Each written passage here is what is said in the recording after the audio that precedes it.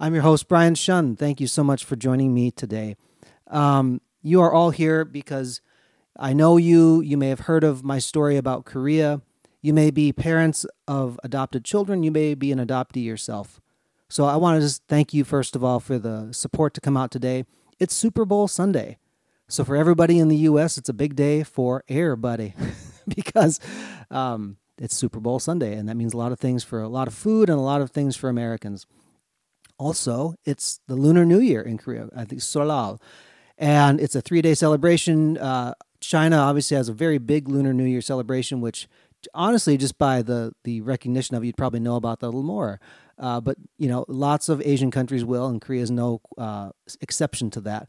So I have the Korean side of life and the American side of life colliding on a day where something's supposed to work and it didn't. But here we are, folks, and thank you for listening today. So Josh is my friend, podcast partner. He's as producer. He's kind of off to the side. He may be helping me corral this so it doesn't go terribly long. I just wanted to start off by saying welcome to all the Korean adoptees who are watching. I'm not looking at my screen. I'm trying to look at the camera. Hello to everybody. Thank you for your support. Many of you I probably got to know over at the Overseas Koreans Agency trip that happened in December, which is the trip we'll talk about a little bit today, and the ramifications of that, and some other Korean adoptees I've met through the Tennessee chapter. So hello, everybody. I wanted to just give a real quick overview of why, like how I got here. Some people don't know all of it. I'm not going to spend a ton of time on the backstory. What I wanted to do is really focus in on ethnic identity and identity in general. For me, this is a very specific thing. If you know about Korean adoptions, we all ended up in North America, in Europe, and this was because of the Korean War and all the allies of the United States in South Korea, right? They placed them there. There's many stories and other things to be talking about on that topic, but we're not going to talk about that quite today. What we are going to talk about is what that kind of means and the things that somebody like me will go through in terms of thinking about what it means to be yourself. That sounds really funny, and I think everybody can relate. Everybody's asking the question, who am I? Where did I come from? And what's the meaning of all this, right? This trip was transformational to me because I got a chance to meet other adoptees and realize that I wasn't alone. It was a very lonely experience. So I wanted to start off kind of entering people into this world a little bit. I came over to the U.S. when I was a year and a week, and Julia Nordhoff Hinton was one of the adoptees at the conference, at the Overseas Koreans Agency conference, and she leads the Korean adoptee group in San Diego. She gave some closing remarks at that conference, and there was a section especially where she quoted her friend Amanda Friedman. She's an adopted Korean, and she had an excerpt from a poem that Amanda wrote called "What It Means to Arrive," and I want to share this statement with you so you kind of set it up. Oh. People are saying they can hear typing and you have an echo. Oh, okay. When you're speaking, there's an echo. My wife is giving me notes here. All right. The volume is too loud. The volume's too loud? Okay. I don't know. What that, Mic level's low on Facebook. All right, let me double check that, folks. Rick said it and Stephanie Reeves-Snyder said it. Okay. Oh, so Josh, like your microphone apparently can come through. He's typing. Okay, he's muted it now. Hey, that's Sabrina, my lovely wife, giving me cues here to say that it's something's going on. All right.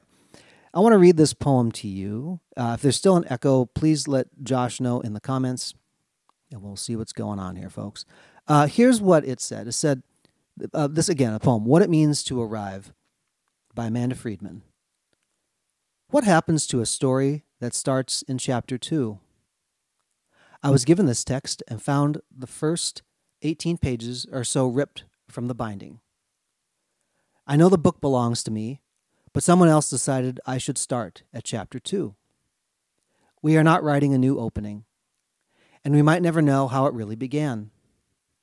All I have are frayed ends of pages that belonged there once, to run my thumb along and wonder, what happened here? The question is, who am I? Where did I come from? And what is the meaning of all this, right? That's the question we're here to talk a little bit more about today. I'm getting a few more notes here that you still have an echo. I'm just going to see if I can triage just a little bit, folks. Thanks for standing by.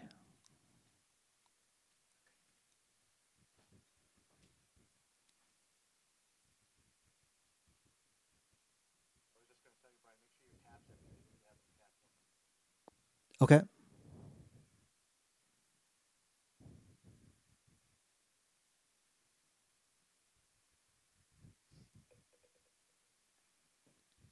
Test 1, 2. That may be better, folks. Facebook, folks, is that better for you? Got to get back to the dashboard.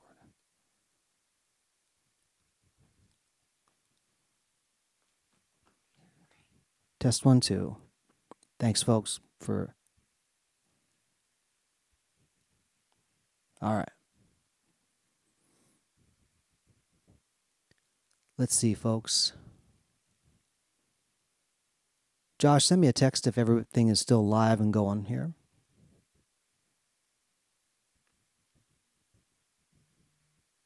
Cool. All right, here we go. And the echo's gone, Josh? Text me again, too. I think that solved it. It was my problem, folks. I had speakers on my computer, which you didn't hear because I had these on. Okay, good. There's no echo anymore. This poem, Amanda Friedman, I want to read it again quickly. I'm sorry if the echo was distracting. This is what it means to arrive. What happens to a story that starts in chapter 2? I was given this text and found the first 18 pages or so ripped from the binding. I know the books belong to me, but someone else decided I should start at chapter 2. We are not writing a new opening, and we may never know how it really began. All I have are frayed ends of pages that belonged there once, to run my thumb along and wonder what happened here. You know, this is something that I've questioned my entire life, and I still am asking the questions. Part of when you're a child, you don't fully know how to process all these things, just because you have a child's psychology you're developing still. I wrote this poem called My Looks, and what I wanted to try to do is capture the emotion that a transracial adoptee may feel growing up in a town that nobody looks like them. There's nothing culturally that they'd even resemble anything familiar. And what I want to do is put adult understanding around this in language. I hope you'll listen to this poem carefully. It's called My Looks. Mom says I have good looks. She doesn't look like me. I like how she looks. I look like I look. I get looks for my looks. They are not good looks.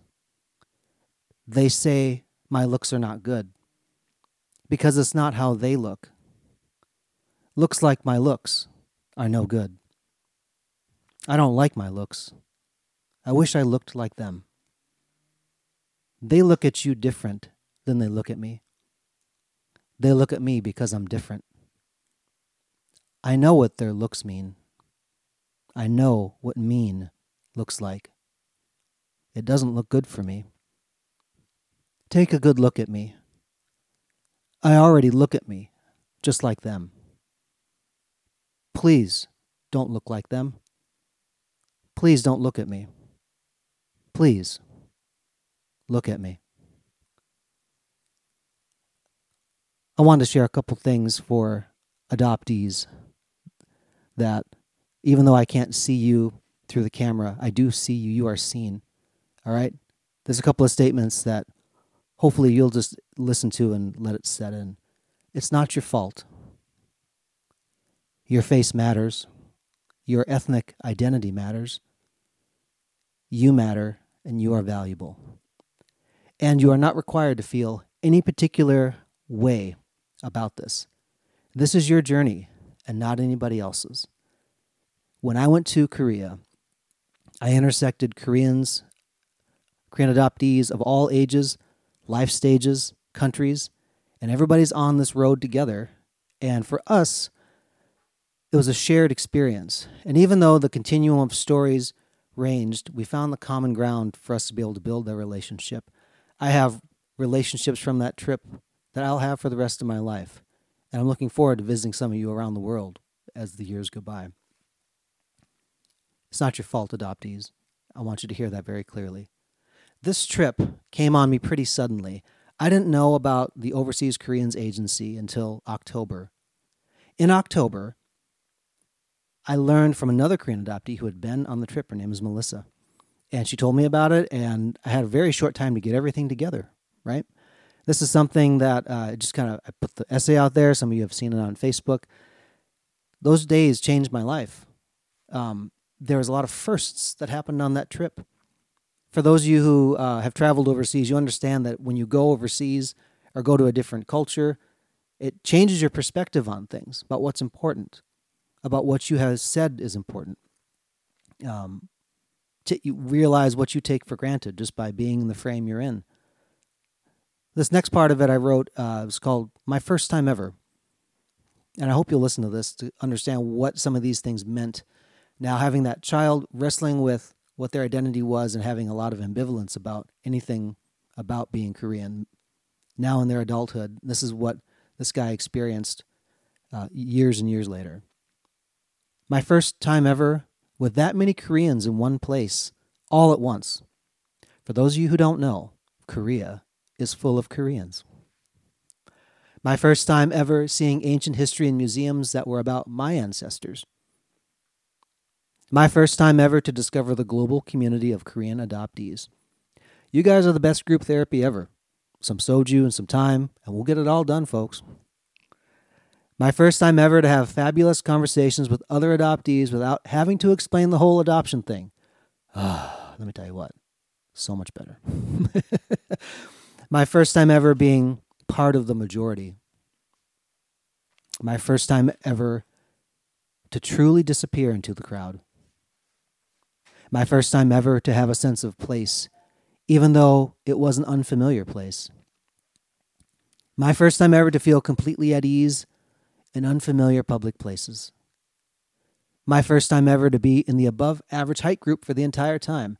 Look, I'll tell you what, folks, if you're tall and you know it, clap your hands. I ain't never been the tallest anything, and this was like, wow, I'm above average most of the time. There are some tall Koreans in the world, I'll tell you. One of them was named Tom Evers from Sweden. He was a tall homie, I'll tell you what. I honestly didn't know Koreans were that tall, but there's a range of us, believe it or not. And this guy was above average. Nice life change for a second there. My first ever time meeting anybody who knew me before the age of 1. That was my meeting of Jong-sun. She was my foster mom for 6 months. And there's a little bit of that story on Facebook that you can see.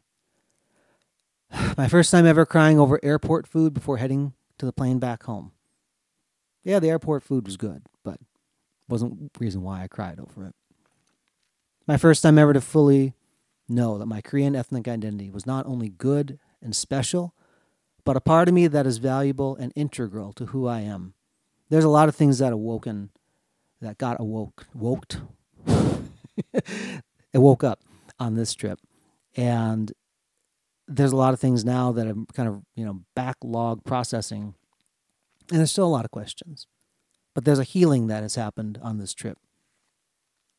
I want to talk about something for the parents of adoptees right now, because there's a lot of things that can happen when you adopt a child. Your heart is big.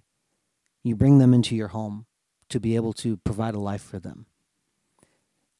And that's good. There's a lot of complicated things that adoptees hold that I hope that you'll hear this message and allow the person who's adopted to have this space. And I want to speak to you because, look, folks, parenting an adoptee is tough, especially if the adoptee came to you at an age that wasn't a baby. Some came at older ages.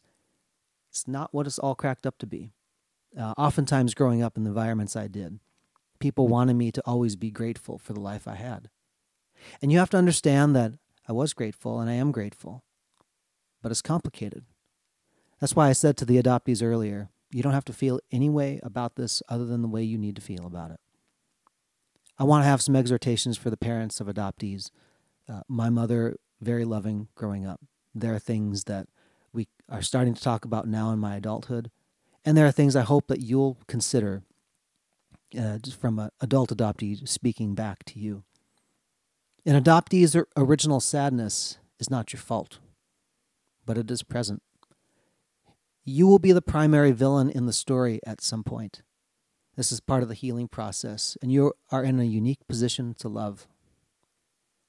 Don't let the presence of bitterness indicate that an adoptee is not happy on other levels. Bitterness will be part of their experience for life. It's what it is, and don't try to mask it. Just let it be part of their story and let it season those pages with some of that flavor. Sadness compressed at a high enough force expresses as frustration first, and then anger, and can linger sometimes as bitterness. If you want to know why Brian Shun sometimes was an angry young man, it is because he was sad. And the way I learned to keep myself safe was to compress the sadness and be angry, because I had nobody that could listen to me that would understand the same way. I didn't have an outlet to be able to express that, and at the time I didn't have the language to even know what to say. But sometimes the anger that boils over for an adoptee, it's not because they're angry at the situation, like they're just full of rage and they want to go do something for the sake of that. Sometimes there's a core of sadness that has driven itself so deep into their heart that they don't know how to take it back out again. Parents, you are part of that unique, loving experience to be able to support them on their journey.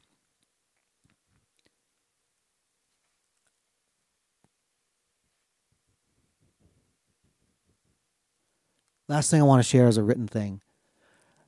When I came back from Korea, I started to think about what identity means. And it's a big topic. And I still am working through it, I think as many will. There's a thing I wrote called the harmony of identity.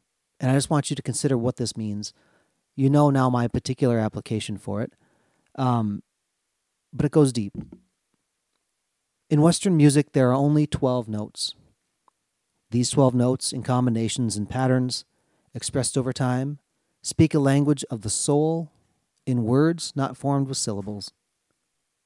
The richness and color of music comes not solely from melody, which is a single progression of notes, but from harmony, where two or more notes come together to create a combined sound at the same time. The space between these notes shapes how the harmony sounds, or the tonality. This tonality is unique to that group of notes and defines the character of that sound. Simple or complex, it resonates. But did you know the best-sounding harmonies are based on a series of compromises? If you listen to a well-tuned piano, each individual note is not perfectly in tune to the exactness of its actual pitch. If it was, the instrument will sound strident and harsh and would not make you think of music. To make this instrument sound musical, a skilled piano tuner, as in a human being, will start with one pitch, generally middle C, and tune that one note to the calibration point, using a tuning fork that resonates only at that specific frequency. From there, the piano tuner tempers the tuning of the surrounding notes, up or down, compared to the known reference, meaning they adjust the tuning to resonate in context with other notes, to sound pleasant, but not perfectly in tune. This is done by ear, not with a tool. So what of identity? We do not choose the starting notes of our identity we are given in this life. Too often we strive to hide or diminish a note, thinking it does not or should not belong. We may overplay a single note at the expense of our own dimensionality. Or we try to make perfect each individual note and only end up in internal dissonance. When in truth, all these notes sounding together makes us special. Whether close or far apart, those seemingly conflicting parts of us give us defining character. It's a messy work of compromise and tempering, and a constant need to tune and retune. But in the outworking, we find peace within the process of making the many notes within us resonate together in an imperfect harmony. Folks, this is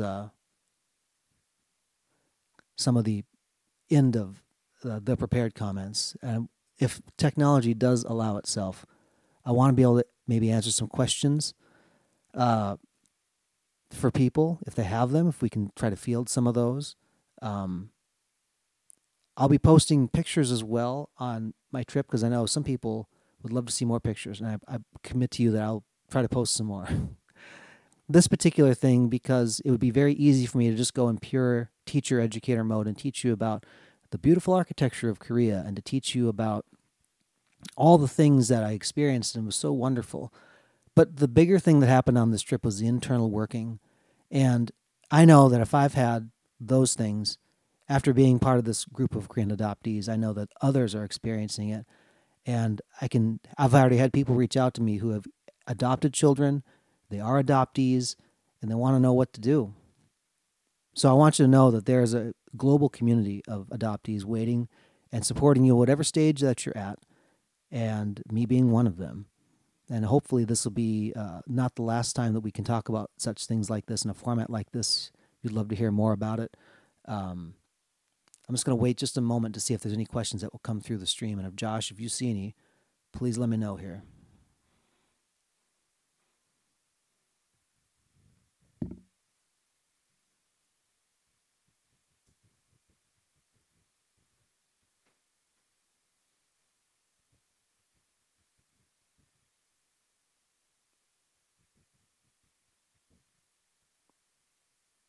I will tell you a funny story as it's heavy stuff. I want to lighten the mood a little bit. You know, a good movie you want. I laughed, I cried, I did all the things.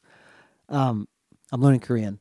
My first lesson's actually tonight on Super Bowl Sunday, yes. You know, I was that guy that was in the kitchen with the women, cooking the food and doing the things because football didn't interest me one bit. I watched it for the commercials and I watched the halftime show, and that was about it.